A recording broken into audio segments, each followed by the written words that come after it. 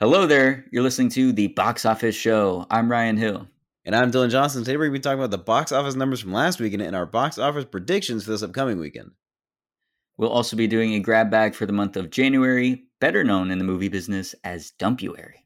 And a few of the movies and TV we'll be chatting about are Saltburn, All of Us Strangers, and a very special WWE Royal Rumble rant from a very rageful Mr. Ryan Hill, who's going to ramble on for us. Rah!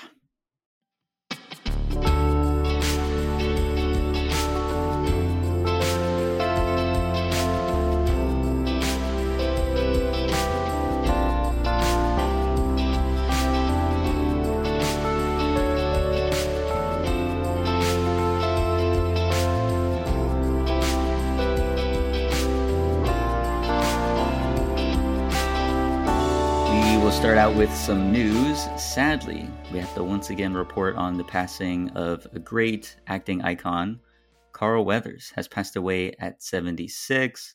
Of course, being known for being in the Rocky movies as Apollo Creed, being in Predator, more recently being in The Mandalorian. I'm sure a lot of people were exposed to him through that.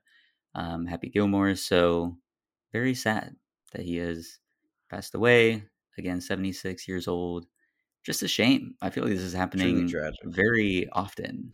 Like this past year, like especially the end of like 2023, it just felt like every other day. It was like a surprise like announcement of another major actor passing away. So at a surprisingly young age. Like it's not like these are actors who are in their late 80s or 90s. These are like late 60s and early 70s kind of actors, which is truly tragic. I mean, Carl Weathers lived a full life, of course, and I'm sure it was wonderful, but 76 still feels young.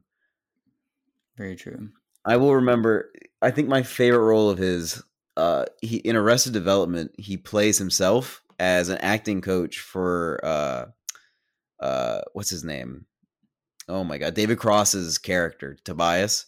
He plays his acting coach, and the whole time he's just like, scamming the character as like a fake version of Carl Weathers, just like getting him to give him money and then just telling him fake advice, and all his advice is just about making really good stew. Like the joke is that Carl Weathers is an out of work actor and that he just needs to make money because he's poor. He's just so good in that role. He's so funny. It's one of the funniest bits in the show that keeps it lasts for like 3 seasons. He's just there and he shows up at their parties and he's just like eating their food and drinking their drinks, and then he'll just like say something and leave. It's really, really good. And I'll miss Carl Weathers. I think he was great. Absolutely. For other news, I don't know if you were able to catch this yet. The Avatar, Netflix's live action adaptation. Did you see the full trailer?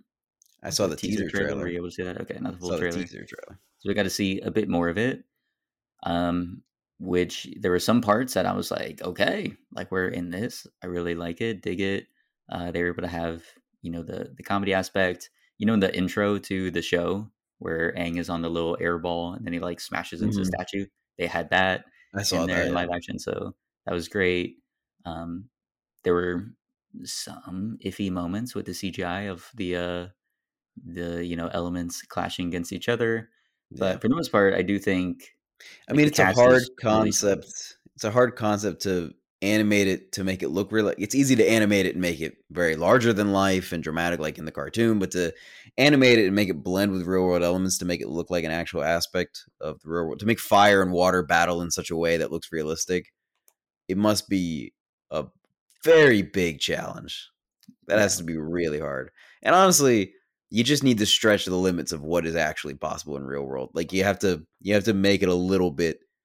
It has to feel a little odd that it's doing that, because otherwise, if you made it look like fire and water being thrown at each other, it just would be water putting out fire. So you kind of have to stretch the limits of what is real to make the CGI work and make it dramatic. You got to kind of go beyond what is real in something that is supposed to look real. So it's a hard line to toe. For sure, absolutely. All right, let's move on to the yay or nay segment. Bringing us back because we've got a bunch of small little pieces of news here. So, Dylan, we're going to get to know whether you are on board for it or you don't care. So, yay or nay to Brad Pitt, starring in Tarantino's last movie called The Movie Critic. They are reuniting.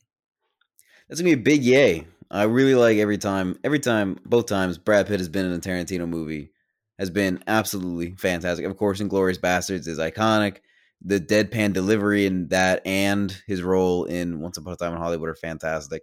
And he won an Oscar for Once Upon a Time in Hollywood. So Very it's true. a very good pairing. They work very well together. I think Brad Pitt, the way he delivers lines is just perfect for the very specific brand of comedy that Tarantino writes into his scripts. So I think that works really, really well. There's not a lot of actors who could deliver those lines as funny as Brad Pitt does. The way it's just the way he says words, the way he goes, Gorlami, just so good. Yeah, Gorlami. he's he's great for Tarantino. It's funny because it wouldn't be a pairing you would assume would work out really well, but Mhm. honestly, they're like a very underrated duo for directors and actors. They don't have many movies, like Scorsese and De Niro or Leo. They're always working together, but definitely a great combo. So that'd be nice to see. Um, Next up, Millie Alcock is going to be DCU's Supergirl. She played young Rhaenyra in House of the Dragon, which you didn't see, or you only I saw a saw few her episodes, and you scenes. saw her. I Okay, saw her episodes, which is what matters for this new segment right now. Is that I saw her in that show, but I did not finish that show. I'm gonna go with yay, teetering on. I don't care. It's a yay because I really like her, and I think she's a very good actress, and I think she will do good in that role. It's a teetering on. I don't care because I don't care about superhero stuff anymore. I just don't. Just gotcha. gone. Because I mean, if they're just gonna reboot everything every 10 years and just cast new actors, why would I care? I do like her though. I think she'll be good in the role. Yeah, I'm fascinated to see how they go about that. Since it'll be the first. I mean, I guess we just got a Supergirl in the Flash, but Yeah. this will definitely be trying to center on her more. So I I also think liked they her in got a the good Flash. pick. What was her name? I forget at this point, but she was really good. Here, But I'm yeah, gonna look she's it up been kicked to so the that I can curb give her a for shout out this because I new thought she was universe. good. So yeah, while you do that, I can introduce the next segment, Roadhouse. Sasha Cal. Sasha Cal. I thought she was really good in it. It's kind of sad they're kicking her to the curb because she was good. Yeah, it's an unfortunate time to get cast as Supergirl in the last breath of the DCEU. So Yeah. quite a Rip. shame. But Roadhouse, the remake trailer starring Jake Gyllenhaal, I believe Doug Liman is the director for That's it. correct. So, did you get to see this? I know you're a I big did see the Roadhouse trailer. I fan, do the love original. the original Roadhouse, and I have seen the trailer. And your thoughts, yay or nay? Have you heard the story about Doug Liman protesting the movie? Yes. So for the audience, Doug Liman is the director of Roadhouse. He made the movie with what was it, Touchstone? No, not Touchstone. Couldn't tell you. New Line MGM? Cinema. I'm not sure. I think it was something with a smaller production company that got bought out by Prime while the movie was in production. And Prime announced when they bought that company and a couple other ones that they would release 12 movies in theaters to keep the theater industry going, and then the rest would go to streaming. And so the conversation that they had with Doug Lyman was like, this is going to be a really good movie. I really want it to be in theaters, of course. I don't want it to go to streaming. He's a filmmaker. He's a good filmmaker. He wants his movies to be in theaters like every good filmmaker wants. And Amazon said, well, we're going to wait to see the final product. And if it's good, it'll be in theaters. And Doug Liman said, great. And he was confident and he went for it. And he said, this is going to be in theaters because it's going to be a good product. He said, I'm making a good movie. It's going to be a good remake. Jake Gyllenhaal's good in it. Conor McGregor's in it. They're going to want to put this in theaters. Come time to release the movie, Amazon goes, guys, it's going to be straight to streaming. Straight to streaming. You're going to see this movie on your TV, on the small screen, never in theaters. Boo hoo. And Doug Liman goes, what the actual fuck? That is crazy. This movie is good. How dare you say that? And he's protesting the movie and saying, don't watch it. Don't watch his own movie because he thinks it should be in theaters and not on streaming. And I give it up. Did he go that far of like don't watch the movie? I know he didn't go to the premiere. It was like premiering at one of the festivals and he just didn't go to it out of He might not have protest. said that. I just assume it said Doug Liman. I read the article and it was saying that Doug Liman is protesting the movie. You assume that means don't watch the movie, but he might just be taking a step back from it in terms of promotion. But overall, it's a pretty big fuck you to Amazon because I mean you want your director to promote his own movie, of course, and he's obviously not doing that very heavily. So it's still kind of a bold move for any filmmaker to make, to not fully back their movie no matter where it's being performed. I support Doug Liman for that choice to protest Amazon's decision to stream it and to want his movie that he worked very, very hard on, and that many people worked very, very hard on, to be in theaters where it belongs. That being said, I have seen the trailer, and there's no way in fucking hell that this movie was good enough to be one of the 12 movies Amazon Prime is going to put in theaters this year. No fucking way, man. I mean, I like Doug Liman, but that movie looks garbage. The original, if I'm being honest, the original Roadhouse isn't that good either. I love it because it is cheesy, and Patrick Swayze is amazing in it, and Sam Elliott is amazing in it, and it is funny, and it is very, very weird, and it's violent at times, very, very violent, just out of nowhere, and it's cool, but it's not actually that good. Like, it's not written really well, but it's got the 80s cheese, and it's awesome, and he rips a guy's throat out. It's got moments. It's got really good moments, but it's not very good. And then to remake that and to take out the 80s cheese and try to make it a serious movie with 2010s cheese does not compute to a good movie in eye. But if people say it's good, I will give it a shot. I'm not opposed to giving any movie a shot, and this is one that I will give a shot for the sake of Patrick Swayze in the original Roadhouse. Gotcha. And you won't have to go to the theaters to give it a shot, because I think they're staying on stream. So, but stay strong, Doug Liman. I like Edge of Tomorrow, and stay strong, Jake Gyllenhaal. I like a lot of your movies. Dude, Edge of Tomorrow should have gotten a sequel. That's such bullshit. It's such bullshit and never got a sequel. It's built in to the what is it called? The tagline. It's built in. Live, die, repeat again. They could have built it in, dude. Come on. So it was right there. Edge of Tomorrow too. Live, die, repeat again. God, it would have been perfect. Bullshit. I should have been in marketing, man. You know the brand Brooklinens. Like, you listen to Armchair Expert, and they always have ads for Brooklinens, and other podcasts have ads for Brooklinens because they always buy their ads on podcasts and stuff. You know that, Brooklinens? Sure. Could you imagine if the Beastie Boys collaborated with Brooklinens and they did a cover of No Sleep Till Brooklinens, but it's Yes Sleep with Brooklinens instead of No Sleep Till Brooklyn? Yes Sleep with Brooklinens. I've been thinking about that for 3 fucking years. 3 years? Every time. Because the first Brooklinens ad I heard was on Armchair Expert, which must have been 3-4 years ago. And every time I hear the Brooklinens ads, no matter what they are, I am begging them in my head to go with this idea. I'm going to give it to them for free. If anybody who's listening to this, which is nobody, if anybody is listening to this, knows anyone at Brooklinens, please, for the love of God, pitch them this idea. They can have it for free. I need no royalties. I want to see the result. This is a Super Bowl ad built in. Like, I'm giving them the perfect advertising. Yes, sleep with Brooklinens. And then you do it to the song theme. Yes, sleep with Brooklinens. Brooklinens. Come on. That is...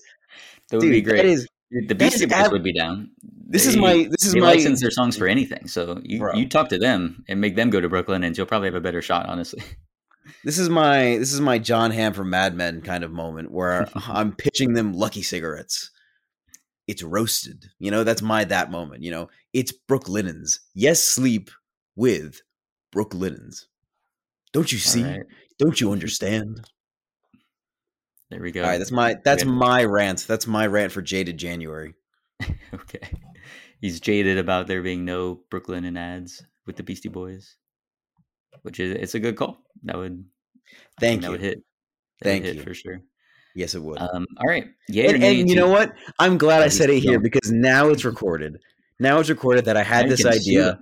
Except I had this idea at the very latest, February 5th, 2024. The very latest, I had this idea today, if not earlier, because I did have it earlier. But I will say today is the official recording of me having this idea, so that when they do make this out of reality one day, I can point to it and I can point to this podcast episode and say, I had the fucking idea first. I had it first. Me, unsuccessful podcaster Dylan Johnson, had the idea first. Bastards. We'll be rooting for you to be able to call back to this episode. You're goddamn right you will. Find a way to get those royalties. All right, Beetlejuice 2 is called Beetlejuice. Talk about your live, die, repeat again idea. Beetlejuice they had some thinkers in the office for that one, and they said, "What if we called it Beetlejuice, Beetlejuice?" Set up for the third one as well. What do you think? Yay or nay? It sounds like they're building towards a third film. And Yes. could you imagine going to the theaters and you go up to the ticket booth and you pay for a movie and you have to say, I would like to see Beetlejuice, Beetlejuice, Beetlejuice. And then out of nowhere, you have to watch a terrible movie. Could you imagine? Could you imagine? Uh-huh. What a terrible idea. Beetlejuice, Beetlejuice. What a stupid name. Should have been Beetlejuice 2. Just fucking You're writing off the movie itself. You said it's going to be terrible. I don't think it's going to be good. Dang. I'm a skeptic when it comes to Beetlejuice sequel, because I am a huge Beetlejuice fan, even bigger than Roadhouse. And I am very, very skeptical about a sequel to Beetlejuice. They got the whole gang coming back. Jenna Ortega coming in too. You're not excited? I have not been satisfied with Tim Burton in quite some time. So we will see. Gotcha. We will see. Jim Carrey is coming out of retirement for Sonic 3 to reprise his role as Egghead. I think I answer for everyone when I say yay. Big yay. Move on. Box office breakdown. I am a big yay anytime Jim Carrey comes out of retirement. I mean, come on. Just keep working. Keep doing it. Big yay. Nice. I need more Jim Carrey. I don't care in what form. You do whatever you want. Just keep going. I love Jim Carrey. Did you see his 60th birthday? I don't know what year it was, but where he had a whole bunch of comedians and great actors and whatnot in there celebrating his birthday. That was great to see. So yeah, Jim Carrey, keep making more movies. You're awesome. Big fan. All right, box office breakdown for January 26th to the 28th. Mean Girls still on top with 6.9 million, bringing its domestic total to 60 million. Followed by Jason Statham's Beekeeper with 6.6 million. Wonka, 5.6 million. Migration, 4.8 million. Anyone But You, 4.6 million. Yorgos Lanthimos' Poor Things, a big Oscar contender this year, racking in 2.9 million. Aquaman, raking in? Did I say racking in? I said racking in. Raking in. Aquaman, The Lost Kingdom, 2.72 million, bring its worldwide total to 415 million. You know what I was thinking? I was thinking when you rack up the billiards balls, racking them up. Racking up the money, yeah. I think racking it in works. No, it's raking it in, but it's racking it up. Because you rack up the balls, but you rake in the leaves. You can also just say, I don't know why you're stuck on the billiards thing. Yeah, you rack up the balls there, but you can also say rack up a bunch of money or something. Yeah, but I'm comparing it in terms of phrases that we use outside of money metaphors. It would be raking in the leaves, or racking. You wouldn't say racking in the balls or raking. I guess you could say raking up the leaves. I don't know. Dylan, I'll be honest. I've just been thinking about Paul Newman for the last 20 seconds. Although I wish it was 20 minutes. we gotta since we started recording. Yeah, 20 minutes ago, I was like, bro. Let's just think about Paul Newman. Not mentioned, just very silently as I'm going on a rant about Roadhouse. Just God, yeah, but we should be talking about Paul Newman right now. How can I fit Paul Newman into this podcast? How can we do that? We were able to do it. Let's get through the rest of this thing so we can talk about what I want to talk about, which is the Royal Rumble rant. So let's go. Godzilla -1, minus color, 2.7 million. They brought it back. They put it in black and white, and people went to go see it. You were not one of them. That's so cool. I didn't know that was a thing. I would have gone. Well, I want to see the color version first. But that sounds. I mean, eventually they're going to release a DVD version that has both versions on it. So I will wait and I'll just buy the DVD because I've heard very good things about it, and I'll just own the DVD. Or maybe they'll make a Criterion of it. How cool would that be? I'm sure one day they will. One day, maybe it'll be a long time from now, but maybe one day. American Fiction with 2.5 million, and running out the top 10, Night Swim 2.2 million. Now we can do our box office predictions for February 2nd to the 4th, and I cut you off because I want to talk about it. Matthew Vaughn's Argyle is coming out this weekend. Ryan, what do you think it's going to make? I'm going to guess nowhere beyond 20 million. I would agree with that assessment. I think you're on the money. Isn't that devastating? Isn't that devastating it's doing so bad? I mean, were you pulling for this? Did you?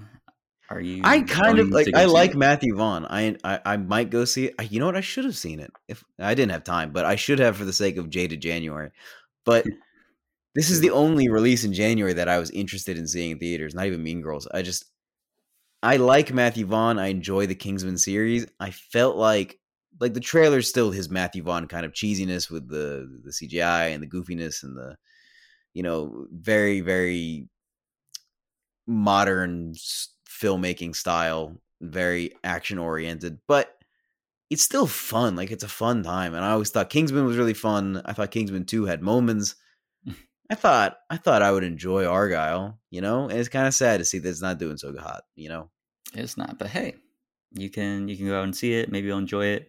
I mean, maybe I'll go and watch it. I mean, I got Regal Unlimited still, so might as well catch it. But yeah, I Dude, I was gotta definitely too cancel that for busy. this for the dead season.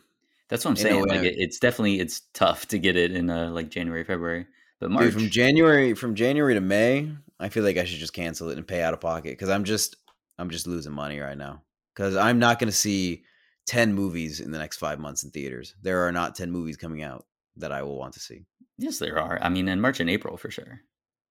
10 in March and April? Yeah, bro. March Dune? starts off with Dune, and then there's a whole bunch of other ones that we won't recount because we're gonna move on to the main topic of the show, All which right, you really is want to get. All right, I keep stalling. Percy Jackson I'm and the Olympics. stalling. I'm stalling. No, you're stalling, you communist. Oh my god. All right, let's talk about Percy Jackson and the Olympians. I brought it up on our last grab bag. I watched the first 2 episodes. Now I have seen the full season, 8 Mhm. episodes. I will say I wouldn't recommend it for you, Dylan, unless you're an Really? actual fan of the books or whatever. But Pee no, pee poo poo? it doesn't have anything that I feel like would stick out to you that would make it a compelling watch. Damn, that's kind of disappointing because I was a fan of the original books. I mean, so yeah, I mean, you can give it a try, but I don't know. I think they are still finding their way. I think they'll improve with the following seasons because the last 2 episodes were definitely the best the best ones of the season by far. And But it's the whole first book. yeah, the whole first book is the first season. So again, there Hmm. are some moments in there that are good, but yeah, I don't know. I feel like everything from like the direction to the writing to some of the actors' performances, like all of that needs to step up. And obviously, they gained a lot of experience doing it through this first season. If they shot it somewhat, like chronologically, then the episodes towards the end where they had more of that experience and had the reps under their belt, there was improvement. Like I definitely enjoyed those episodes more, but overall, on the whole, yeah, I don't know if I can recommend it yet. I think we'd have to wait for a second season if it gets one, and if that one, does well, then I can be like, yeah, just slog through some of those early episodes. But I mean, it's a okay time. It's decent, but yeah, I mean, it's nothing to run out and put on your TV real quick. Yeah. That's kind of a bummer. I was Hey, kind of hoping it'd be good. I mean, I hadn't started watching it and also forgot that it was a thing until we talked about it now, but I was kind of hoping that it would be good. I was hoping it'd be one of those things where I missed it when it came out, and then when the last few episodes came out, people were like, "Oh my god, it's amazing.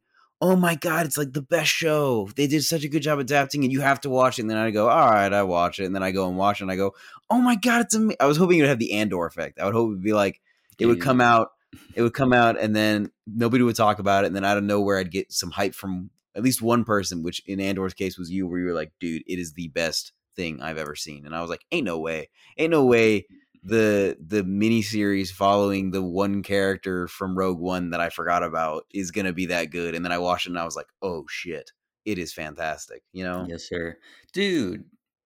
Delayed again, I think. Are you And/or fucking kidding? we're definitely not seeing it this year, and it's going to be God tail into 2025 if we do see it. That's so damn, sad. god damn, So dude, sad. that's 2 years between releases. It's getting the Euphoria treatment, bro. That's ridiculous. It's getting, I mean, yeah, every major show now is like 2 years in between. It is absurd. We got to The stop fuck it. is that about? Why can't you just drop a show every year like you used to? It's because they try and make it. I mean, Andor is one where it's like, okay, that one you can take your time and let it cook. But all these other ones, it's just because, again, they try and make it movie level spectacle. And so, yeah. I think it's I mean, it's the because same I with think House it's of the because a lot of the Dragon, Last of shows Us.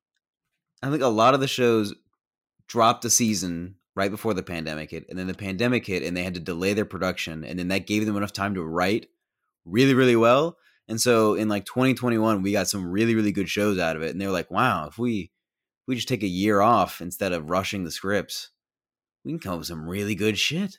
Yeah, I don't think it's the writing. I think it's because that's what happened with Barry. The production scale, and then the all the CGI that needs to go into it as well. I think that's You what's. think so? I think there are a lot of writers' rooms that are getting more room to breathe in terms of pumping out scripts for TV shows. Because Barry is a good example where they were going to start production on season 3, and then they got delayed, and they were like, "Okay, well, let's just work on it." And then they changed the entire story for seasons 3 and 4 and came up with like a perfect ending for it. And then I don't know. I think there were just a lot of shows that had that same experience of everything went on hiatus because of coronavirus and everything. All productions were paused, and so there was a lot of writers' rooms that just had extra time, and they were like, "Hey, let's just work on the stories while we have them. We have so much time," and they just beefed up their scripts. Yeah, definitely don't think that's what's driving it. It'd be nice, I mean, if that was the main motivation of like, guys, let's just make sure we get it right. But even still, like, do you need 2 years in between each season to make sure you get it right? I mean, Breaking Bad was doing it year after year. West Wing, The Wire, all these shows never. You think every writer is as good as Vince Gilligan or Aaron Sorkin? No. And also, Sopranos definitely had some weaker moments. I mean, that's fine. I'm just saying, in general, it used to be that people were doing it like more episodes per season, number one, and then doing it back to back year over year. What's the main difference? I don't think it's necessarily the writers' rooms being different. I think it's the scale of the shows that we were talking about. Andor, House of the Dragon, Last of Us. These shows that are now the big ones, they're on a much bigger scale. They need a bunch more CGI, crazier sets, longer production. The same thing happened with Succession. Succession got pushed off because of COVID, or wait, it was because of the writer's strike. It got pushed off because of something, and then they went and rewrote some stuff in the break that they had. It couldn't have been the writer's strike; they were on strike. It was because of the pandemic. They had time to rewrite stuff, and I think they rewrote parts of season 3 or something, or season 4 or something, to change it up and make it different. And it was great. I don't know that was the case. I think they just couldn't shoot, and so they may have changed some things, but they had just like a shorter season. They had one episode less, and yeah, I don't think that was a dramatic like change from what they were doing before. Because again, the first 2 seasons came out back to back, and then I guess season 3 and 4 maybe had a bit more of a delay between them. But I don't know when season 3 came out. If that was like late 2021, and then obviously 2023, it was earlier in the year. Either way, once again, not the main topic of the show. Let's move on to Saltburn, which is a film both of us have seen. What are your thoughts, Dylan? Are you jaded on Saltburn? No, I liked it more than most people did, I think. I think, of course, the weakest part of the movie is the writing, which really sucks. I think it had potential to be a really well-written movie, and it just didn't quite stick that landing at the end. And I think I said it before on the show, in our last episode, in the top 10, when I said it felt like Emerald Fennell was really worried about the plot twist being revealed too early, and so she hid it too deeply in the story that it didn't quite connect when it actually happened, which is really bad. I would much rather guess the plot twist to a movie happening than be completely dumbfounded when it does happen because it doesn't make sense. I would rather guess it. Like, there needs to be more breadcrumbs there. Like the entire character motivation for Barry Keoghan's character to be a vampire and murder the whole family, it just does not compute. It doesn't stick that landing. It's there, but you didn't put a spotlight on it enough to the point where I go, oh, of course he was going to do that. Oh, of course that was the plan. No, of course that wasn't the plan. How the fuck was I supposed to know that was the plan? Nobody knew that was the plan. It just came out of fucking nowhere. Right. Yeah, the writing was not top notch. It wanted to be a few different things, I feel like. It wanted to be a thriller. It wanted to be like an erotic thriller. It wanted to maybe kind of be a like satire, like commentary on class and everything like that. But I just think the issue was it didn't like stick the landing on any of these.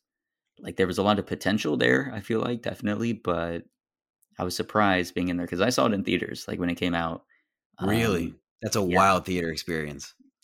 Were there did people like in the theater though? Damn, that sucks. I wish I had seen it with a group of people because I watched it alone in my house at like 2:00 in the afternoon, and I was sitting there watching it, And when they get to the part where the sister, like he's making out with the sister, and then he goes to like go down, she says she's on her period, and he says it's a good thing I'm a vampire, which that is good writing. Great He said, line. for you, I'm a vampire. And I'm like, my guy. No. With where the plot twist goes, that is a good line. I would keep that in. If I was like the script editor or something and I was like going through it, I'd be like, good one, check mark. But he said that and started to go down, and out loud I went, no, to nobody else in the house. Nobody else was there. I was alone. And I went, no, see, that's the other don't big do it. thing about That's Saltburn, which is funny, crazy.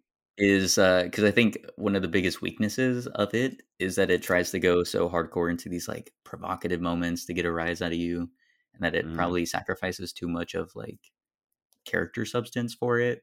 Because again, like how you said, it wants a nice big twist and wants these big provocative moments, and so it's like writing to those parts rather than anything to deal with the themes or commentary on class or about the character of Ollie. So I'm like, that's kind of your biggest issue. But then it's also like, no, that's the greatest strength of Saltburn because so many people are talking about it. Yeah, because absolutely. everyone wants to talk about those moments of like, bro, what was the one that made you squirm the most? But So for you, it was the period blood. That's the real tragedies. You said that it's sacrificing the character moments for the sake of those crazy moments. But what the tragedy is that you don't have to do that as a writer. Like you can That's true. That's why incorporate it's so sad. those. Yeah, it had It's the a lot of tragedies. You potential. could incorporate so much of that crazy stuff and then still have a really well written movie. Like look at Parasite. Parasite has some of the craziest plot twists I've seen in a theater and like the most out loud gasp moments I've ever seen. Not as much as Saltburn, not in the same way, but it has those moments, and it still has like really well written story about class struggle. Like it sticks that landing really, really well, while also having those gasp, crazy, dramatic moments. And Saltburn could have done that, and it just didn't, which is sad. If she had more time on that script, maybe she could have pumped something out a little better. I mean, I don't know what you're doing singing the tune of like everyone just needs more time. I Time know. I weathers mean, all she had wounds. time. She had all the time in the world. She just won an Oscar for writing for Promising Young Woman. So she had the time, but she wanted to take it. But this is You the got to ride script that that she wave, wanted to do. man. You got to pump it out. Maybe. You got to But ride that wave. Put a movie out quick. Boom. to go back to the most important part of Saltburn, the crazy sequences. So you're saying it was the period blood. That was the one that like got the biggest reaction That out one of and you. slurping the bathwater is Dude, the crazy. tub slurping.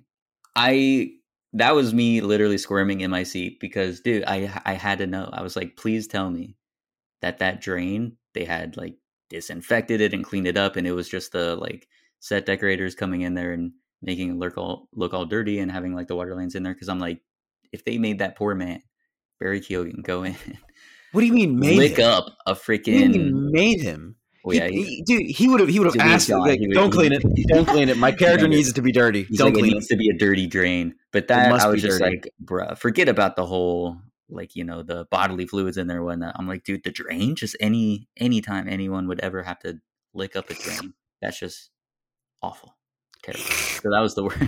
Stop it, no, that's the worst one for me by far. The Yeah, that one was really bad too. the Fucking the grave was grave cool. one. Fucking the grave was cool. It was a bold Yeah, I choice. saw it come in because I was like, at this point, I'm like, okay, she's gonna do the craziest thing. So as he's there and we're like lingering on that shot for too long, I'm like, this boy is about to try and do something freaky here. And sure enough, he did. And I thought that they were gonna end the film on that of like him just trying to fornicate with the grave. And That would have I been a don't know, bold I think I choice. would have liked it a little more had they just I ended it would there. have I was like, that'd too, be such a bold place to end it just off. because I would have liked it more just because we wouldn't have had that really, kind of poopy plot twist. But also, I really, really enjoyed the murder on the dance floor ending sequence. It's so good. Right. There's a reason it's iconic. It is now iconic. That song is Yeah, iconic. I thought that the twist, I guess I'm okay with. It's just the way they try to convey it, where they like Yeah, I over agree. Yeah. explains every little part of it in that montage of like showing him in the laptop just typing nonsense on his laptop as if You wouldn't just have been to doing it. make Yeah. a Rosamund Pike's Like, character not like think that he was there waiting for her. I'm like, did we need to see that? Did we need to see like the dollar bills in his wallet while he was there? Like we already got it at that point. Like we know he's been monologuing the whole thing. Once he did that thing to the Farley, right? Farley, where he like rooted him out by making the people The think that he email. had sent out like emails to sell off some ancient thing or whatever that the guy really liked. At that point, it was like, okay, it's clear he's coming in and pulling some strings here. And then when Jacob Elordi's character dies, it's like, okay, like we're on the scent here. We know what's happening. If you just have him pull out, which that was a crazy scene when he pulled out like the ventilator thing from Rosamund Pike's character. You know, That it's was just, funny. I have a coworker who I told to listen to this podcast, so I'm hoping that she will listen to hopefully they this listen podcast. to a few other episodes first. Not her best work at the moment, but Nah, I think we're in a groove right now. I hope that she listens to this episode and hears me tell this story because I'll be waiting for a text where she goes, you told the story. So she has mentioned every time I mention Saltburn, which has been a few times. This is every time she mentions the same story. And the story is that she was watching the movie with her fiance, who is now her wife as of today. She just got married. wow, congrats. She was watching the movie with her wife, fiance at the time, and her fiance, now wife, is a one of the health services paramedics at Universal, so very big into health services and all that stuff. And she will say that every time I bring up Saltburn, that when they were watching this movie and he pulls out the what is that fucking called? Tube. Pulls out the tube. Yeah, pulls out the ventilator tube from her throat. That when they were watching that scene, her fiance went, "It's not that long. It's not that long. It's not that long." But their dramatic effect, no. It's not that long. They like are pretty long. Like I think it's not that long. You know how long it is when he pulls it out of her? Dude, it's not that long. It's really long. It's like 3.5 feet long when he pulls it out of her, which is crazy. That would reach like her anus. Like, there's no way. There's no way. It's not that long. Yeah, I don't know what it's called either because it's definitely not a ventilator tube. So, well, maybe it is. Hold on. Let's see. Are you really looking it up, ventilator tube? Yeah. I'm trying to see how far it goes. Exhale. You're trying to see how long it is? Blah, blah, blah. It's not that long. I'm telling you. I'm getting all these like cartoon graphic things instead of an actual picture of just the ventilator tube length. I want to see it. I just want to see it. Endotracheal tube is 21 centimeters for women. Oh, wait, hang on.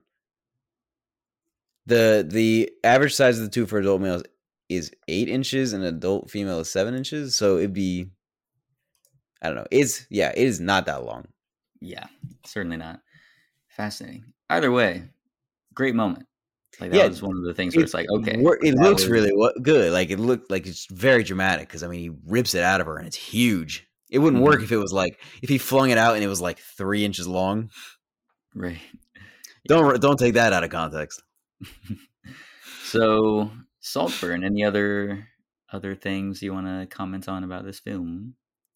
No, I think we said it to death, and I just wish it had been better because it's gorgeous. It's shot really, really well, and it's interesting. It was something I wanted to watch, like I was enjoying watching it, and then it just kind of shit the bed. Indeed. All right, how many ventilator tubes out of 5? I think I gave it 4 when I finished watching it, just because I was like, it's 3.5, teetering on a 4, but I'm gonna give it a 4. And then Maestro was similar. Where I was like, it's 4 teetering on 3.5. I'm gonna give it 3.5. So I gave Maestro 3.5, and I gave this 4. But I'm probably gonna give it a 3.5. I think it's a solid 3.5, just because I enjoyed the ride so much, even though the ending was not stuck. Gotcha. I will say, cinematography was gorgeous. Incredible. Linus Sandgren coming off Babylon. Fantastic. Absolutely loved it. So that is going to always be a plus, of course. However, I had high expectations going in because I really dug the trailers. And of course, Emerald Fennell's last work, Promising Young Woman, I think we both are on the positive side of that. You know, that's another like super diverse work. It's been divisive work that she has. So it's been a hot debate in our friend group about that recently. Have you heard about that? I have not. Ooh, we'll have to. I'll tell you about it afterward. Yeah. Yeah, off the show. But anyway, that is one of the podcast episodes that we do have up that your friend and everyone else should go and listen to. Promising Young Woman. I give it 2.5. Wow. I was kind of... That's okay, yeah. I understand. But I enjoyed the ride. I mean, it was definitely, it was a good ride for sure. A lot to talk about there, so that's always good. But overall, I felt it had much more potential, and we just didn't get to see the version I was hoping. All right, let's talk about Iron Claw. I'm pissed at you. So I don't understand where you thought that we were going to go see this together. And I told you many times, I really want to see Iron Claw. I'm excited to see Iron Claw. God, I need to make time to see Iron Claw. And you went and you saw Iron Claw without me. You son of a bitch. I mean, I don't know when you were saying that stuff because I was not picking up on air. On air. It's on air. I said multiple times on air. I can't wait to see Iron Claw, or I'm really excited to see Iron Claw. Why haven't you seen it? Do you even know it came out? Anyone to go with? Oh my god! You could have, if you wanted to go. You could invited me to go to it, but I was seeing the time ticking down of it being in theaters. Can I just once be invited out to a nice movie with my friend? Can I once be the belle of the ball? All right, so Iron Claw. Well, maybe I won't spoil it for you, but my big issue with it is a major spoiler. Let's just say the point of the movie is great because it obviously draws from a real life thing. Why would you erase aspects of the real life thing that only reinforce the message of the movie? They erased things. They absolutely did. Not things, people. So I'll just say crazy. It makes no sense. Like they have given reasons for why they did that, and I think it's stupid. Like it totally contradicts. Did they get rid of one of the brothers? So it's ridiculous. Because I know the Von Erich story. Did they get rid of one of the brothers? Yes. Which one? Do you know them? Do you know the brothers? I don't know them by name, but I know what happened to them. Oh, you do? It was the youngest. Is he the one that killed himself? Which one did that? Yes. I mean, he was one of the ones that did that, yeah. Oh, you're right. There's multiple. So that's crazy. Why would they get rid of him? So their whole thing was saying, like, oh, the movie wouldn't be able to take another tragedy. Is that true? The whole point of the movie and of Carrie's story is that he's persevering despite all this insane tragedy, like the most unfair thing that could possibly happen in life, happening over and over again, and feeling like there's this curse on the family. And yet you have to go on and raise your own family and not believe in that curse and try and find happiness. The whole point of it is to feel that same weight of just like tragedy and despair over this constant stream of the worst thing imaginable happening. So to prevent the audience from feeling that same level by removing one of the brothers, which on its own would be terrible because again, it's a story about the brothers, but justifying it by saying the audience wouldn't be able to handle it. There's got to be another reason. Good. We're supposed to be feeling the same like abject despair as our main character that we're supposed to be aligning with, and then find comfort in the fact that he is able to persevere. Like that's the whole point of it. So that's just ridiculous. That's the reason they gave. I listened to interviews with the director who said, this is why I made the call. And I'm like, you idiot. So yeah, it was a great film if they didn't do that.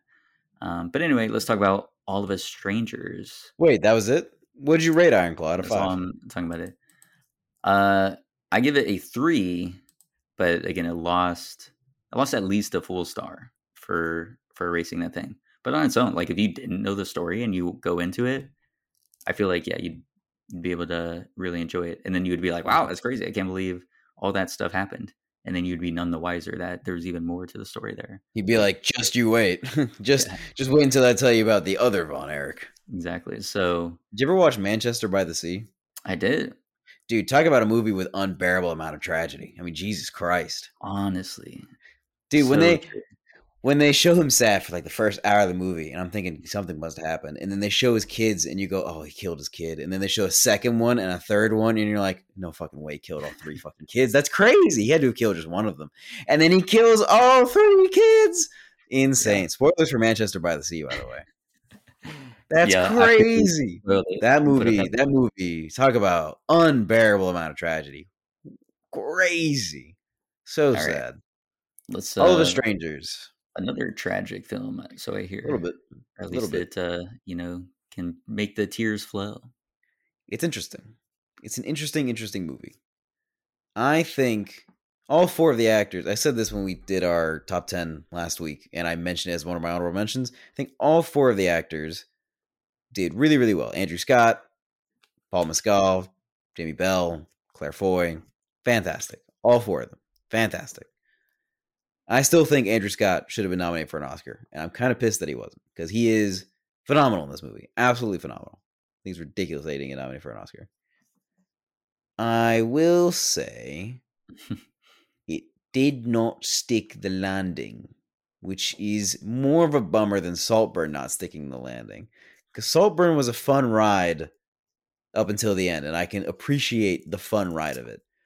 All of Us Strangers is not so much a fun ride as it is a very, very tragic lesson that you're trying to learn with the main character that fumbles at the end, which makes the Oof. whole earlier part of it feel not so good. Did it like contradicted what was happening before in the story, No, or no, it didn't contradict. It felt like they had crafted this really unique story that was really, really interesting and was a really good way to have a character go through a big character change in a short period of time, because it takes place over like a couple weeks, maybe. A very, very big character change where he learns a lot about himself and a lot about what it's like to be the person that he is with the circumstances that he's in. I'm trying to say this without spoiling anything. appreciate it? And it's giving this very unique perspective on that like no person in the real world will ever be able to experience this. So it's movie magic 100%. He is able to experience this out of world thing, and it changes him as a person as a result. But then the end of it plays more movie magic that I just think ruins so much of the rest of the movie. Like it's like an ending where it's like, I just don't understand why that was the choice made or what impact that has on the story or what I'm trying to learn about the character. It does none of those things to me. It just makes me sad. It's like they wrote the ending in there for the sake of, like, they just like got to the end and they were like, how should we end this? Oh, here we go, poetic ended. And it's just not poetic. It's just upsetting. Like, I did not like how it ends. Really, really strongly did not like how it ends. Because up until that ending, it is really, really cool. It is shot really, really well. It is performed really, really well. It is written really, really well. I mean, it had me crying in the theaters. I thought it was gorgeous. So Mhm. much of it went so right. And then they get to that end, like the last two scenes, and I'm like, brother, what is that supposed to mean? I don't like that. That's dumb. It has nothing to do with the rest of the story you've been telling this whole time. It has nothing to do with it. Right. It just sucks. And it's not even that Yeah. it doesn't make sense. It does make sense. Well, there are some plot holes as a result, but not major ones. Like, it still kind of makes sense. It's just dumb. Didn't like it. You need to It's a watch it shame. so we can talk about it, because I think you won't like it either. Okay. Then yeah, I'll see when it comes around on streaming and try and catch it. I am intrigued by it though. Like, yeah, I've definitely heard people came away from it with some mixed reactions. So, Do you know what the concept is?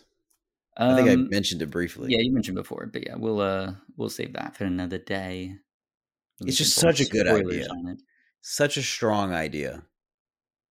And it works so well with the story they're trying to tell. And then they just fumble so hard at the end, to me, that I gave it like a 3.5, I think, which is really upsetting because it could have been a 5. If they had stuck that landing really, Wow, really could have hard, been a 5, that and it it fumbled. could Oh, have easily been in my top 10. I thought the first hour and like 30 minutes of it were fucking fantastic. I thought there were moments where there would be moments where they were setting things up and I was like, I don't know how this is going so far. They might be a little too on the nose for this. And then they would continue the scene and it would just unfold in such a really, really beautiful way. And then there's just one scene with Andrew Scott and Jamie Bell that I think is just incredible. Just the two of them talking. It's just so good.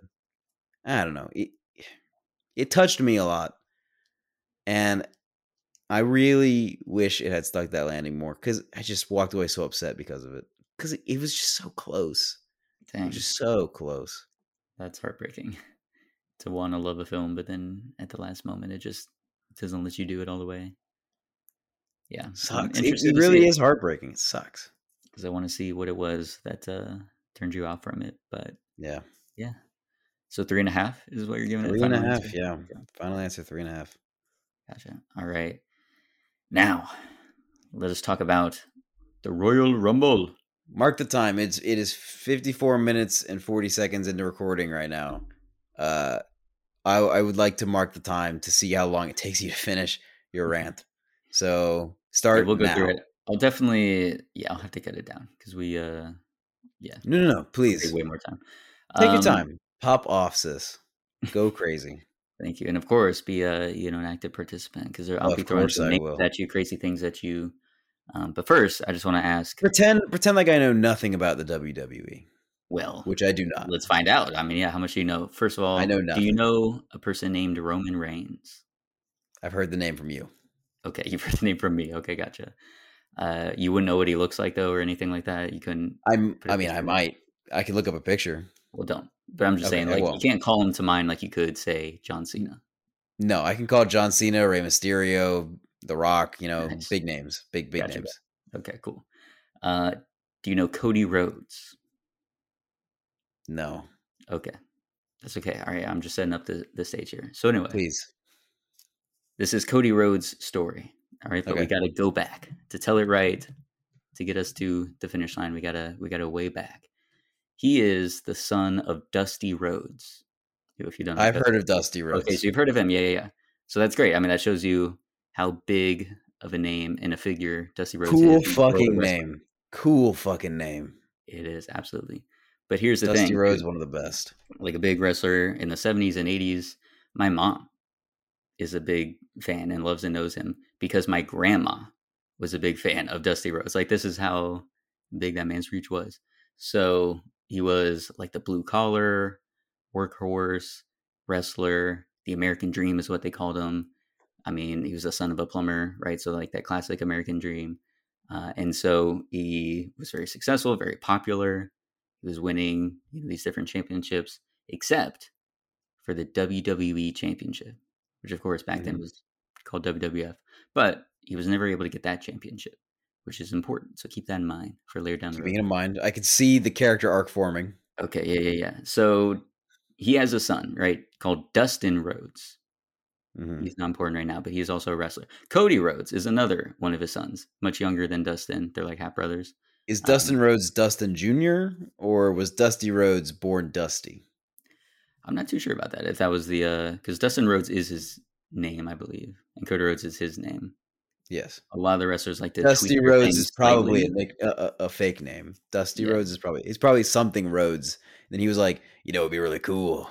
Is Dusty Rhodes, and then he had a son, and then actually named him Dusty Rhodes.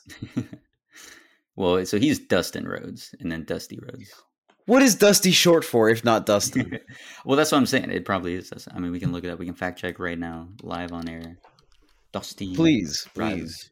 Dusty Dustin Rhodes, Hoffman. Why don't we call him Dusty Hoffman, you know? because Dusty Rhodes is cooler. Yeah, his name is Virgil. So there we go. Virgil Hoffman. Virgil Riley Runnels Jr. Riley Runnels would have been a good name though. I don't know why I didn't go that. So Dusty Rhodes was his wrestling moniker. But anyway, the Uh-huh. American Dream, right? Huge. And then he American had two Dream. sons.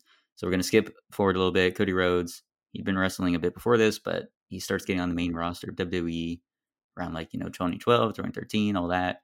He is doing okay, but he's not getting the big push, um, as he should be if he's a son of Dusty Rhodes, that icon. So they try and switch up his gimmick, basically, and they give him a new name and rebrand him as Stardust, which is a spin-off of the gimmick that his older brother Dustin Rhodes has, because he's known as Gold Dust. I want you to look up a picture of Gold Dust. I will look And up then a picture of describe Gold it Dust to us right what the now. heck that is. Yeah, please. Gold Dust WWE. Describe what you're saying. Yeah. Ooh. It's a good reaction. Yeah, describe it. It's just blackface with gold on it. That's all it is. That's really bad.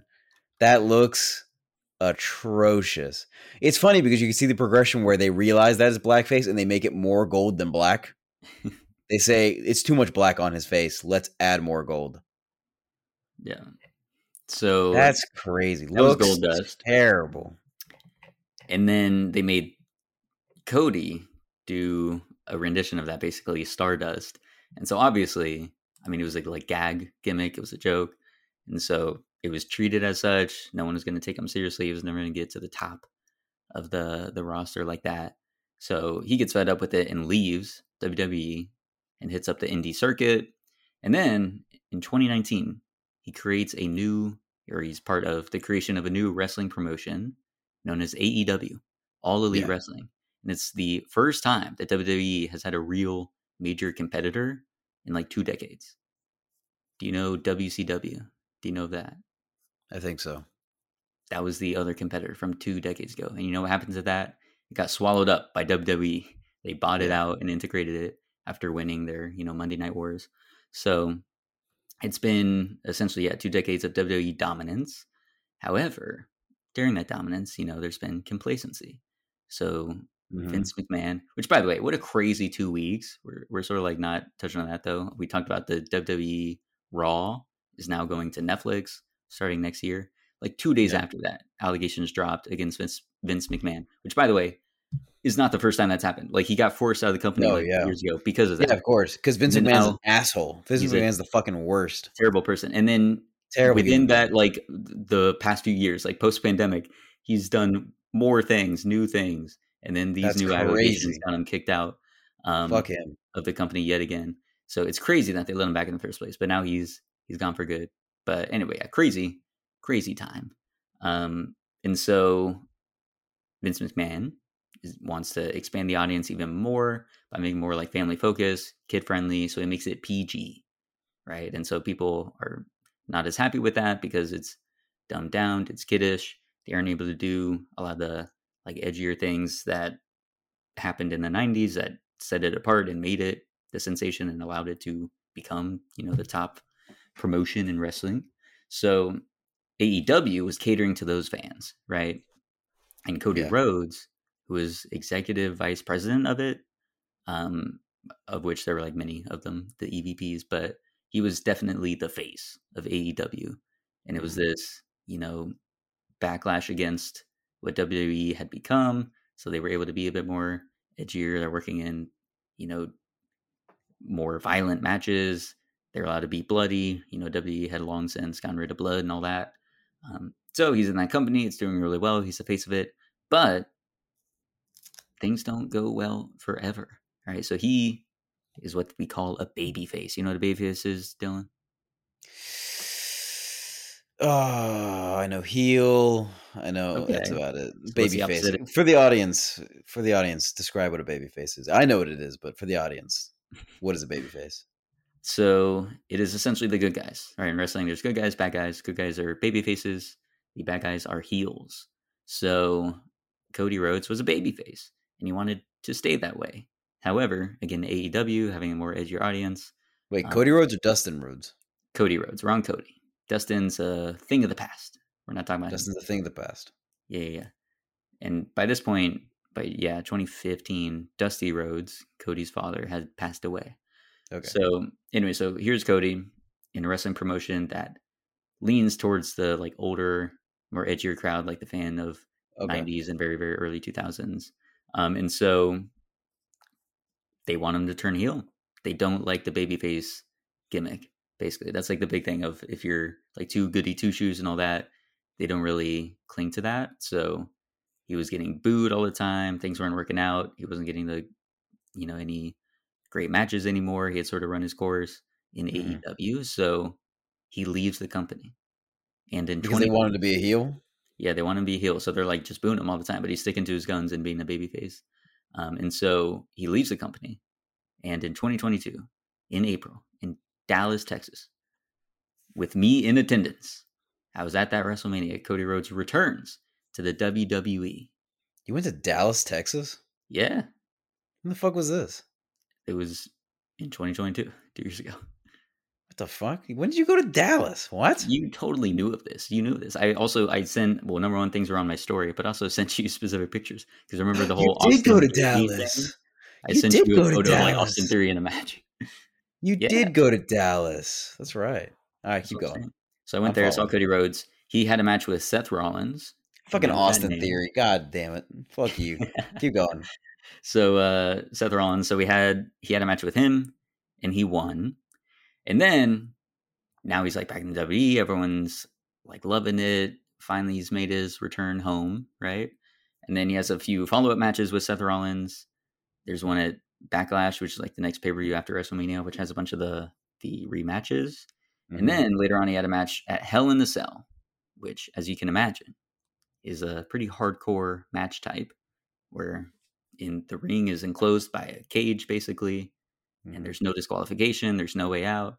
Blah, blah, blah. You just got to fight. And then they bring out, sledgehammers and chairs and the stairs Jesus and all this. And that. So it gets hardcore. So he was going to fight Seth Rollins yet again at that. However, something happened to Cody right before that match. He suffered an injury. It was a pretty gnarly injury. So I'm going to send to you right now. All right. A picture of it. Oh, geez. So we can get your getting the full pic. Where are you sending it, on Snapchat? Yes, sir. Oh, geez. What am I opening here? Oh, God. It's pretty gnarly. This is him unveiling it. So he came out in a coat, basically, and then revealed it to the audience. Oh, shit. Oh, my God. It looks like a motorcycle accident. Dude, he had a torn pec. Yeah, it's torn, all right. God damn. It is, for the audience who are not looking at the picture, because maybe you shouldn't, his right chest, pretty much, all the way over towards his right bicep, is solid, like, so dark a purple that it's almost black. Like, as darkly bruised as the skin could possibly get. His entire right side of his right pec, all the way down his right bicep. Brutal. How did that happen? That's insane. He just tore the pec like wrestling one day. And that's a real injury. And yet he went in to this big match. I don't know if it was main eventing, but a big match against Seth Rollins at this pay-per-view. And he fought. He wrestled with a torn pec and won. He beat Seth Rollins. Won. That's crazy. Then he had to go away for like 6 months to nurse that injury, basically, which he definitely aggravated through wrestling it there. But that showed to like all the audience, all the fans, of like what he's willing to do to his body, put himself on the line in order to give a great show. So he earned a lot of respect with that, even though, again, he was already like really beloved at that point. So later on, 2023, beginning of the year, he's able to make his return to Royal Rumble. So not the one that just happened this year. The one from last year. He enters in the 30th spot. So the Royal Rumble, basically, it's a 30-man Rumble Battle Royale where 2 men start out in the ring, and then after every 90 seconds, a new entrant comes in, and it's supposed to be randomly drawn, although, of course, it's predetermined based on what would make the best story and the biggest surprises and all that. So in the final slot, the 30th slot, Cody Rhodes returns, and he wins. And the whole thing about the Royal Rumble, it's like the biggest match you could win because you get a guaranteed main event and title shot at WrestleMania. Yeah. So it's like the biggest thing that happened. So he won. And so he came in last. Yeah, that's the thing. But usually that's what happens is you want the big surprise because it's a return and then they get to win. So then he's choosing his opponent. But there's really only one opponent because there's a unified, undisputed WWE Universal Champion. So he has both the big belts, basically. What's that guy's name? Roman Reigns. Okay. So here's the thing with him, just a brief thing. Back like a decade ago, basically, like 2013, 2014, he was getting the big push. I'm going to say some names and let me know if you've heard of them. Hulk Hogan. Of course. Stone Cold Steve Austin. Of course. The Rock. Big time. John Cena. Never heard of him. You've Of never course I've seen heard him, of John actually. Cena. So they have all been at one point or another the face of wrestling, basically. Like mainstream exposure, everyone knows who they are. Vince McMahon had predetermined that Roman Reigns was to be the next guy, right? To be the next face of wrestling. Yeah. And everyone knew it and everyone could see it. He was being shoved down everyone's throats constantly, like getting so many opportunities, so many title shots, so many main events at WrestleMania. And people were sick of it. They did not like it. They didn't like being told that this was going to be the big guy because it wasn't organic. So, yeah, people just did not like him. However, the funny thing was they kept him as a babyface, right? He was supposed to be a good guy that you're supposed to be cheering for, but people were booing him all the time. There's a thing where... So I'm looking him up because I feel like I've heard of this guy. I want to see what he looks like. Yeah, pull him up. Roman Reigns. I know this guy. Oh, I've definitely seen this guy. Okay. Yeah. I know this guy for sure. 100%. So one of the biggest things was at WrestleMania, there's this wrestler, Undertaker. You know him? Maybe? Yes, of course. Undertaker. Yeah, 100%. Awesome. Yeah. You kidding? So Undertaker? Get the fuck out of here. He is famous for having that streak at WrestleMania where he won over 20 matches without losing, an undefeated streak, basically. And then he lost to Brock Lesnar, and that was a crazy thing. But after that, there's one other guy they lost to at WrestleMania on his home turf, basically, and it was Roman Reigns. And it was like a squash match, basically. Like Undertaker was getting thrown around, brutalized. How old was Undertaker? He was pretty old because this was like he's old, right? 2019, yeah. So he was already like he should have been retired by this point. Yeah, but he was still going. He's 58 now. Yeah, Roman Reigns is 30. He's 20 years younger than the man. Yeah. So anyway, that was basically what it was. Roman Reigns beat Undertaker brutally. Undertaker takes off all his gear essentially and leaves it in the ring, and so it looked like it was his retirement. So the next night on Raw, they open up the show. It's Roman Reigns coming out. And I kid you not, for like 9 minutes straight, they are booing this guy. They don't let him talk. Like he doesn't say a word. He's just standing in the ring. Does he beat Undertaker? Booing him, yes, like hardcore. They're like crazy chants at him, saying "You suck, go away," blah blah blah. And that's never happened. Like they're supposed to go to commercial break in like the first 7 minutes, right? And they go past that because people are still booing, and he hasn't said a word. So, like as nuclear heat you can get, right? People want to boo this guy, and they still kept him as a babyface. Like Vince still wanted people to just cheer him. So they do all that. However, somewhere in the pandemic, he comes back from a leave because he was fighting leukemia. So he had to leave for a bit, and then he made his return, but it was during the pandemic. So, it was still in their Thunderdome, as they called it, where there weren't any audience members. But he comes in and he's finally a heel. They let him have a heel turn. He wins the championship. He's surrounded by the bloodline, basically. Mm-hmm. So Roman Reigns, part of the big, Samoan family that The Rock is a part of, whose, father was with Vince's father. Like that was that whole connection. And so that's why The Rock was beloved by Vince as well. And then his whole family going down to Roman Reigns. And then the Usos. These are all just getting people. So Roman Reigns turned heel and was successful? Yeah, he turned heel. Was successful, and then which makes sense because looking at this guy, I mean, talk about a fucking heel. He looks just like a fucking heel. I mean, there's no way he'd be a babyface. He does. Well, yeah, you're seeing the way his look is now for sure. Yeah, he looks great. I guess I should look at it. What era was he? Just look at Roman Reigns 2014 or something like that. Like they gave him this like trying to be like some battle armor thing. Like he always wore some shirt. I see.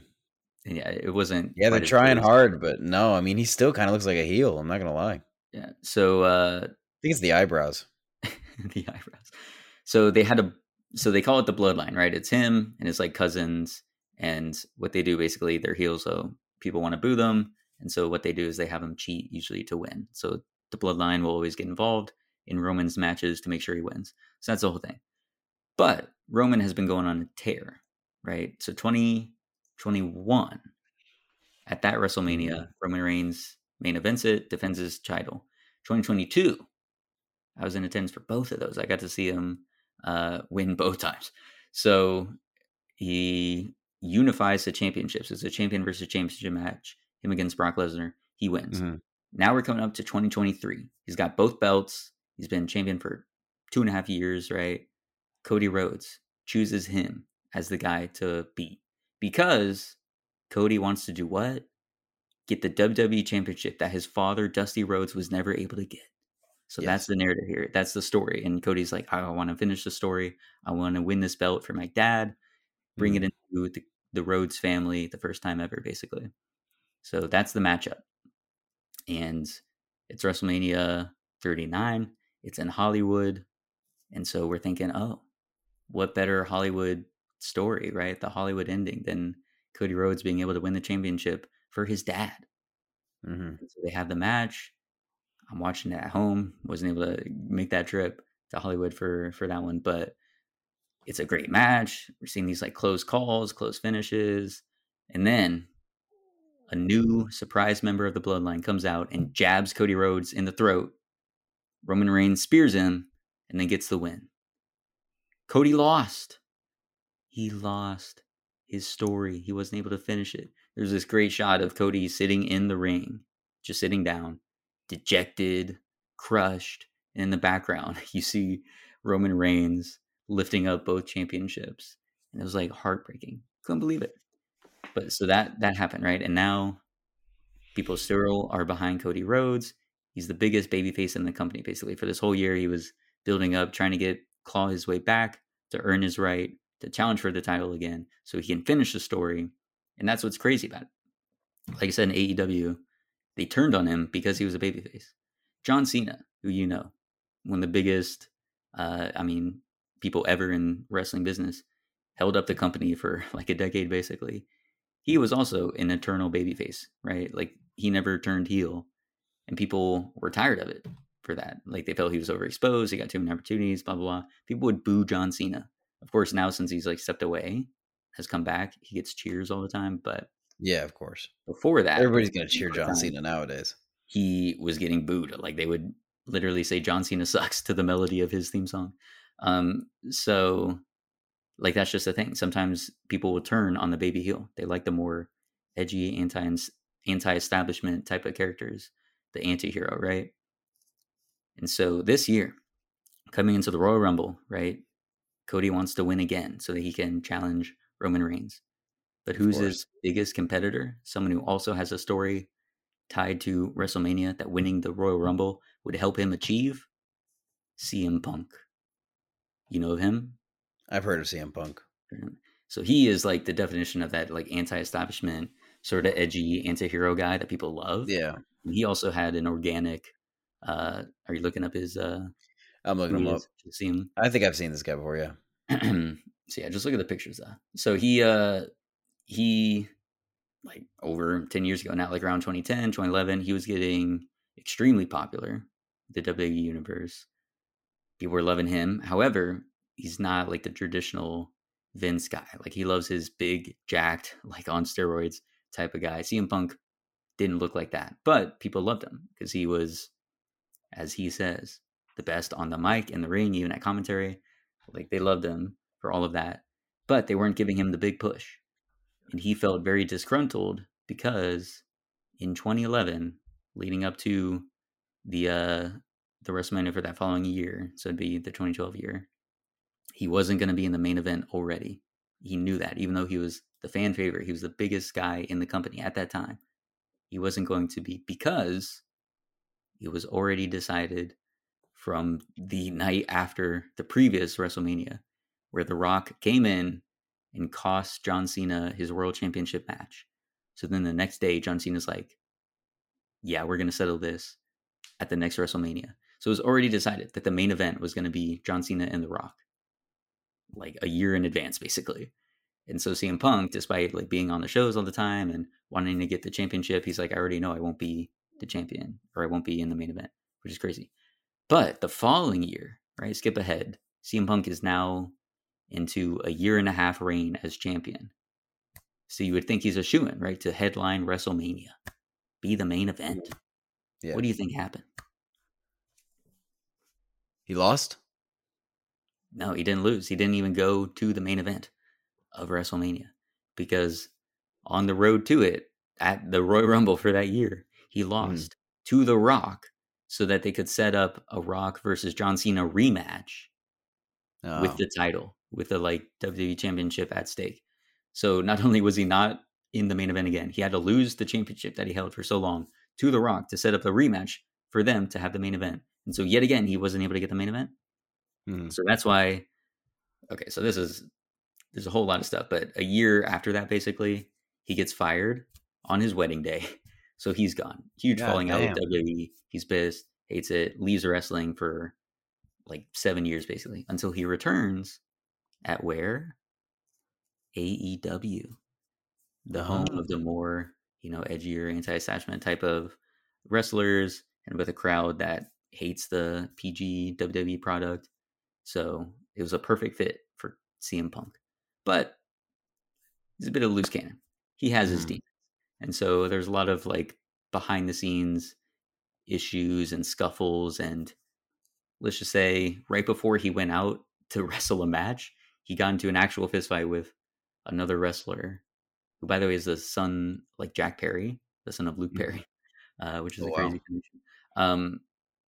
And so he got fired for that. So now it's like, okay, he's done. He's out of the business. Ain't no way he's going to come back to WWE after the bad blood there, but then especially after getting fired from AEW of all places. But then what happened? He returns to WWE. It's crazy. It's insane. And now here he is having a story with Cody Rhodes, two of them both wanting to win the Rumble so they can finish their respective stories. For CM Punk, it's main eventing WrestleMania. For Cody, it's getting a rematch against Roman so he can win the WWE Championship for his dad. So there we go. Those are the stakes going into the Rumble, which I went to Tropicana Field, St. Petersburg, in Tampa Bay. You were very excited for the second time. I was able to go. Yes, I was very excited. Who did you want to win going into it? So that was like, we were having discussions of like, who would they do? What would be the win? I thought that they were going to have CM Punk win because the thing they've been talking about all this time is like the adversity, right? They want to give Cody all these obstacles so that he'll feel even better when he does finish his story. So I'm like, it makes sense since he won Rumble last year. He wouldn't win this year and would have to claw his way to it another way, which would be the Elimination Chamber. If you win that, you can also get like a title shot, basically. So I thought it wouldn't be him and it would be CM Punk so that he could like have his guaranteed main event. And I was like, oh, just because they're both beloved, right? Everyone loves Cody Rhodes. Everyone loves CM Punk. And I was like, I don't know that they're going to want either one of them to get thrown out of the ring and then have the cheers for that happening. Like if CM Punk throws Cody out of the ring and people are like cheering that Cody just lost, I'm like, I don't know that they would want to do that. So I thought Cody was going to get eliminated a little bit earlier, but that didn't happen. It came down to the final two with CM Punk and Cody Rhodes. And Cody Rhodes won. He won back Rumbles. Again, this hasn't happened for like 2 decades. Hulk Hogan, Stone Cold Steve Austin, right? 2 of the biggest wrestlers ever. They won back to back in the 90s. And then the other wrestler who did in the 90s is Shawn Michaels, who was like widely considered the greatest wrestler. So that's like the company he's with. He's on the Mount Rushmore of back-to-back Rumble winners with them. And it makes sense. It's a WrestleMania 40. So that's like the big anniversary. And WrestleMania 10, 20, and 30, they all had these like big wins for the baby faces. Like people either getting championships for the first time or getting a championship and being like the new face of the company. Like it was Bret Hart in 10, in 20, it was Benoit and Eddie Guerrero, which was kind of cursed because within a few years they both are dead. But that night was a great triumph for both of them and everyone loved it. And then WrestleMania 30, it was Daniel Bryan, who was also like a really organic fan favorite. Like WWE wasn't pushing this guy because again, he's very short. He looks like a goat. Please look up Daniel Bryan. That's going to be very hard to look up. Is it like, Daniel Bryan? That looks like a goat. Yeah, Daniel Bryan. And so he does kind of look like a goat, and he is pretty short. You're right. So that's like, again, not who Vince thinks is a champion. So they weren't going to push him at all, but the fans loved him, and so they had to essentially allow for him to have his meteoric rise. Do you know what Daniel Bryan's real name is? Yeah, Bryan Danielson. What the fuck is that? Why the fuck, bro? He literally said, "Let me invert them." That's so funny. Dumbest thing in the world. Oh my god. He's going by that name because now he's in AEW and Daniel Bryan is copyrighted by WWE. So he has to go by his real name now. So anyway, so Yeah. It's really funny that his fake name was copyrighted and his real name is just the fake name backwards. So he's Bryan Danielson, which sounds more like the fake name than Daniel Bryan. It's so true. It sounds like his real name was Daniel Bryan, and they trademarked his real name. And he was like, I guess I got to come up with a name.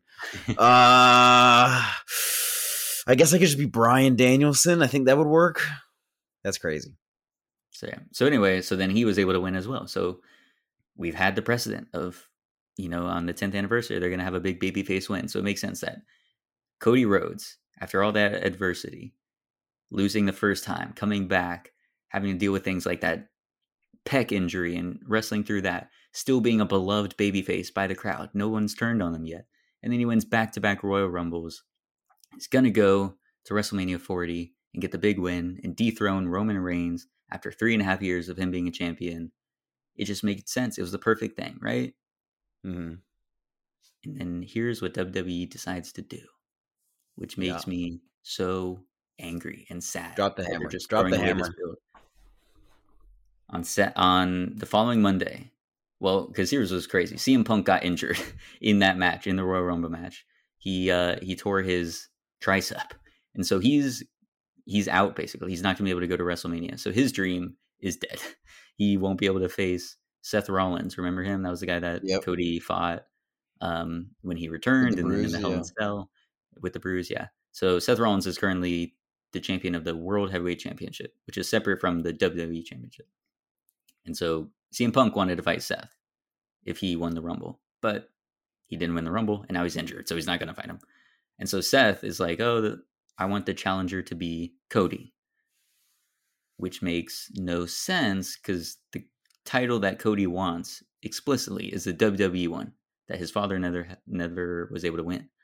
And then he's also already beaten Seth 3 times. So it makes no sense that they would be doing that. But we're like, okay, we'll see what happens here. He's going to go to Friday Night SmackDown where Roman Reigns is at. That's like his show. And then talk with him there. And then he'll choose the winner because you get to choose like which champion you want to go after. So then he goes to meet with Roman on Friday, this past Friday. And he tells him, that is the championship I want. Like, I do want that. I want to take this from you specifically. I want to take everything from you. But not at WrestleMania. Huh? Why would that not be the case? Won back-to-back Royal Rumbles. He's the guy that beat you. He cheated you out of it. Why wouldn't you want to face Roman Reigns again at the WrestleMania that you earned for a title shot to get the belt that you want to finish the story? What the heck? And then what happens? He says, I've been talking with some people, getting some counsel, and one of them knows you really well. And then, if you smell, The Rock comes out. His cousin, Roman Reigns' cousin, comes out. Everyone's going wild, blah, blah, blah. Then he makes his way to the ring, like does this little shake with Cody, and then Cody leaves. And he looks so sad leaving the ring. And then we get the stare down between Roman Reigns and The Rock. And here's the thing. This would be a great match. Like, it's one people have been talking about forever. But this is the one time where it is wrong to try and make this match happen. Because this is the perfect time for Cody to get the win. And then The Rock is shoehorning himself into it. Which is also made worse by the fact that he's now on the board for TKO, the company that like owns WWE and UFC, like the merger that they had. Yeah. He's now a board member. So he is able to call all these shots, basically. And so it seems like he's putting himself in to have one of the biggest WrestleMania matches ever at WrestleMania 40, again, one of the big anniversary ones, with his cousin at the expense of Cody Rhodes' story, where now we have to believe that he's just willingly giving up his title shot against Roman Reigns that he got after winning the Rumble to let The Rock do it? Like, what? That makes no sense. Here's the other thing that makes me so angry about them. If they were going to do this, if they're going to go the route of The Rock challenging Roman Reigns for the title at this WrestleMania, why didn't they just have him in the Rumble? That means I didn't get to see The Rock, number one, because he wasn't at the Royal Rumble. So I didn't see him at all. And then after Cody wins, and I'm all hyped up about him getting to finish his story, they have The Rock come in out of nowhere to take it away from him. It's terrible. It's awful. Can't believe it. So here's... When is WrestleMania? When is that going to take place? And where is it? It's in Philly. Damn, that's too far. I Yeah, will watch it with you though live. I will watch it on TV with you because you're getting me interested. You're telling me dude, all the I'm lore hyped up. right now. But so here's the thing, because I think we'll see. We'll see. Right now, Monday Night Raw is happening, and so the fallout of this is taking place. So I can't wait till once we get off here to go look at it. But people are not happy, reasonably so, Yeah. about Cody Rhodes getting taken out of the limelight. Basically, when he earned this, he got it through the Rumble. It makes the most sense for his story. You can't have another year of Roman Reigns winning by cheating basically all the time. He's also like a part-time champion. He's not even there like every week. And you Mm. can't have Cody realistically be like the top babyface if he gives away his chance to have that rematch and get the title that he's been saying he wants for 2 years that he's been back in WWE. It makes no sense. So we have a few options where it can all work out and I'll be happy. And that's if Uh-huh. one, The Rock actually does a heel turn and joins the bloodline for a little bit, but then does a reverse and helps out Cody at WrestleMania to like stop all the bloodline shenanigans and allow for a clean match between Cody and Roman. Or they make it a triple threat between Roman, Cody, and The Rock. If Cody like wises up and is like, oh, I can't actually give away my chance, I got to go and do this. If like CM Punk gives him a pep talk, basically of like, why are you giving up your story? I'm literally injured. I can't do it. You have to do it for me. That's what's also crazy is The Rock did this before to CM Punk. Like CM Punk wasn't able to get into any main event of WrestleMania because The Rock came back to fight John Cena and push him out of the way. And CM Punk had this Yeah. big, they call it the pipe bomb, like a Mhm. promo where it was planned because it was part of the like story they were going for, but it felt like real and from the heart because he was able to insult WWE in a big way and insult, like John Cena. He was like directly addressing him, but insulting the management, how everything went. And the big thing that he said was like the fact that Dwayne is in the main event of WrestleMania next year and I'm not makes me sick. And then part of what he did to Cody Rhodes in one of their promos, he told him, he's like, here's how it's going to go. You work real hard for 2 years. You carry the company on your back. You get your face on the cover of the new 2K video game, which actually happened a few weeks ago. They revealed Cody is on the cover, which again is like the big like sign of we believe in you. You're literally the face of the company for like this year on the video game until a bigger superstar comes in and takes it away from you. And obviously CM Punk was talking about himself because that happened to him, but it was The Rock that did it to him. And that was The Rock doing it to Cody Rhodes as well. Can you believe that? Insane. Yeah. So Crazy. hopefully they find a way to make it work and allow Cody to finish his story at WrestleMania 40. But I don't know if it's going to happen. They might course correct though, because I think the plan was definitely, oh yeah, it'll be Roman and The Rock, and everyone's going to love it. But people want Cody. Like, there's been a big backlash. That's why I'm hoping in Monday Night Raw tonight they boo The Rock. I don't think he's going to come out, but they boo the idea of like The Rock doing that, and they cheer that they want Cody, and hopefully be a course correct where The Rock can be part of it. I think it'd be cool if he like stops the interference from the bloodline, or if he's a special referee or a triple threat. Like, sure, go for it. But they should have just waited and had The Rock versus Roman for because they're all part of a family, and so the bloodline, who's at the head of the table as they call it, they could have just had a match about that of like who's the big dog basically in the Samoan family that they have. And Mhm. that's like real stakes, like their real family. It would make sense, but I don't know why they're trying to shoehorn it into this title match where it doesn't need to happen. Where The Rock is a part timer, he's 50 years old, like he's not going to be as good as he once was. Um, Even 11 years ago, whenever he fought John Cena, like he was noticeably slower and all that because he wasn't doing it all the time. So I don't know how 10 years on they're going to think it'll be any better. So that's my rant, the Royal Rumble rant. Cody Rhodes won as he should have, and he should finish the story at WrestleMania, but they might not let him because The Rock's ego is bigger than his freaking shoulders at this point, and those are massive. So I just can't believe it.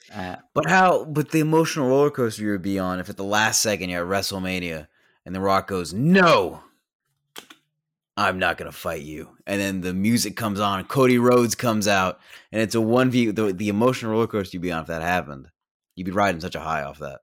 Well, for sure, but they're definitely, if they have The Rock on all the posters for that long, they need to have him wrestle. But that's what I'm hoping right now is what they're doing is they're like planning it out What because if Thursday is the press conference for like the WrestleMania thing. So I'm hoping something goes down there where it's all a work. They reverse it. They reveal that it is going to be Cody and Roman.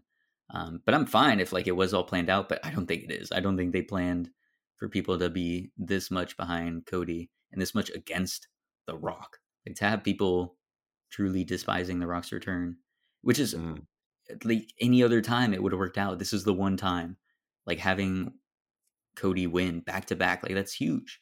Yeah. And then just having him give it up, like not even like fake an injury or anything. Like he just willingly gave it up and handed it away to somebody else. Like that makes no sense. So I'm hoping this is all a ruse and they reveal it because that would be great. But yeah, that's my rant of the Royal Rumble. Wow. Do you remember when this was a movie podcast? God, I do. I don't remember. I don't remember that at all. I will say the Royal Rumble, feature length, and The Rock, huge Hollywood star. So we got to talk about that. This was all a news segment actually to report on what The Rock is doing at the moment. I'm proud to say that your rant was exactly 40 minutes long to the second.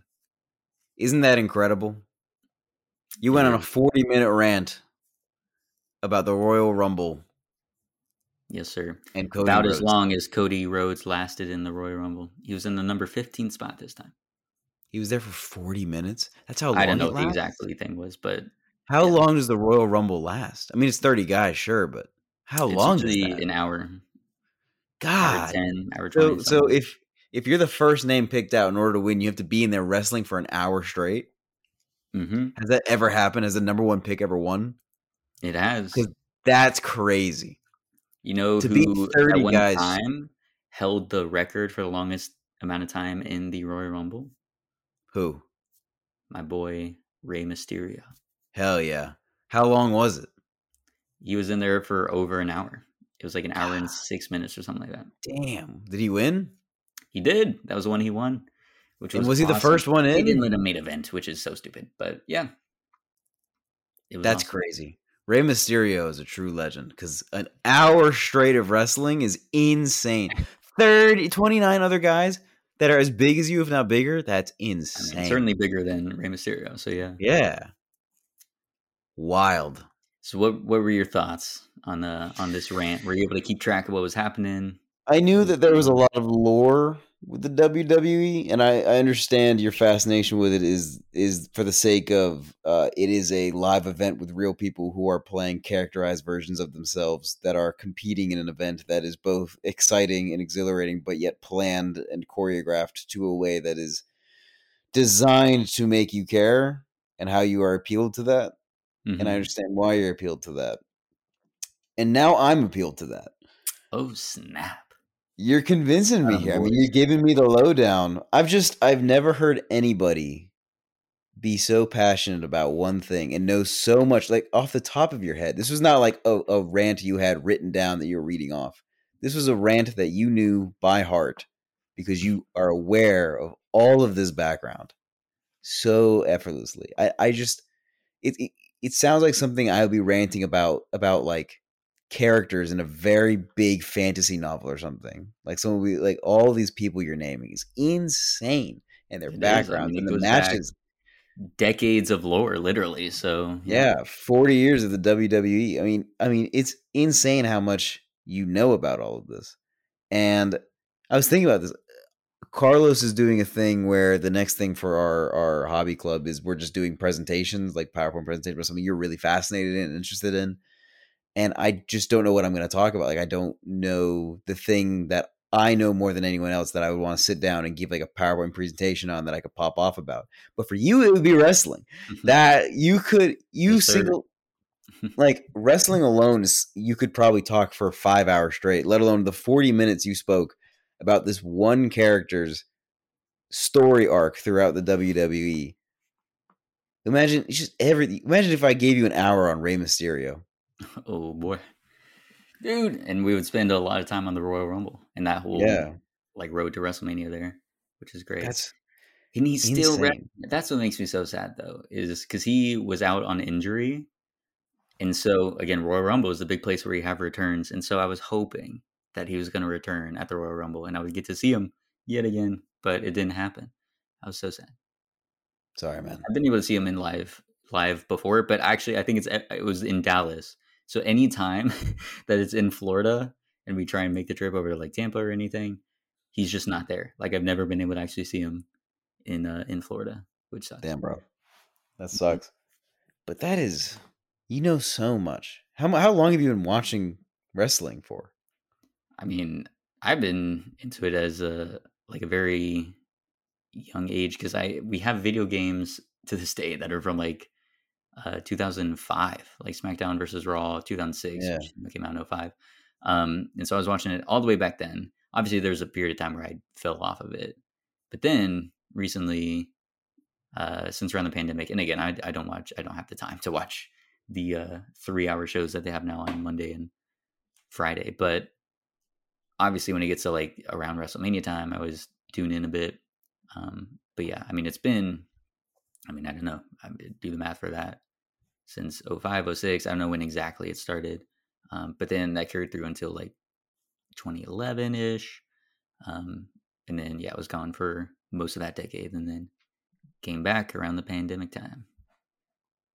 Is there nothing that makes you feel a little lackluster about it, seeing as how it's planned? Like, does that not take away from the heart of it? No, I mean, of course, we it's, go to see movies, and movies are all planned, of course, and that affects us. But for the sake of like if I'm watching a professional football player or a baseball player or something, and I really care about them, and I really like their story, and then they win because they are just legitimately good, and it's not planned, that feeling is great. It's great. mhm. You don't feel that way? No, Dude, no, when it's, the Eagles won the Super Bowl, bro, crazy. you're an Eagles guy? Go Birds. Wow, that's crazy.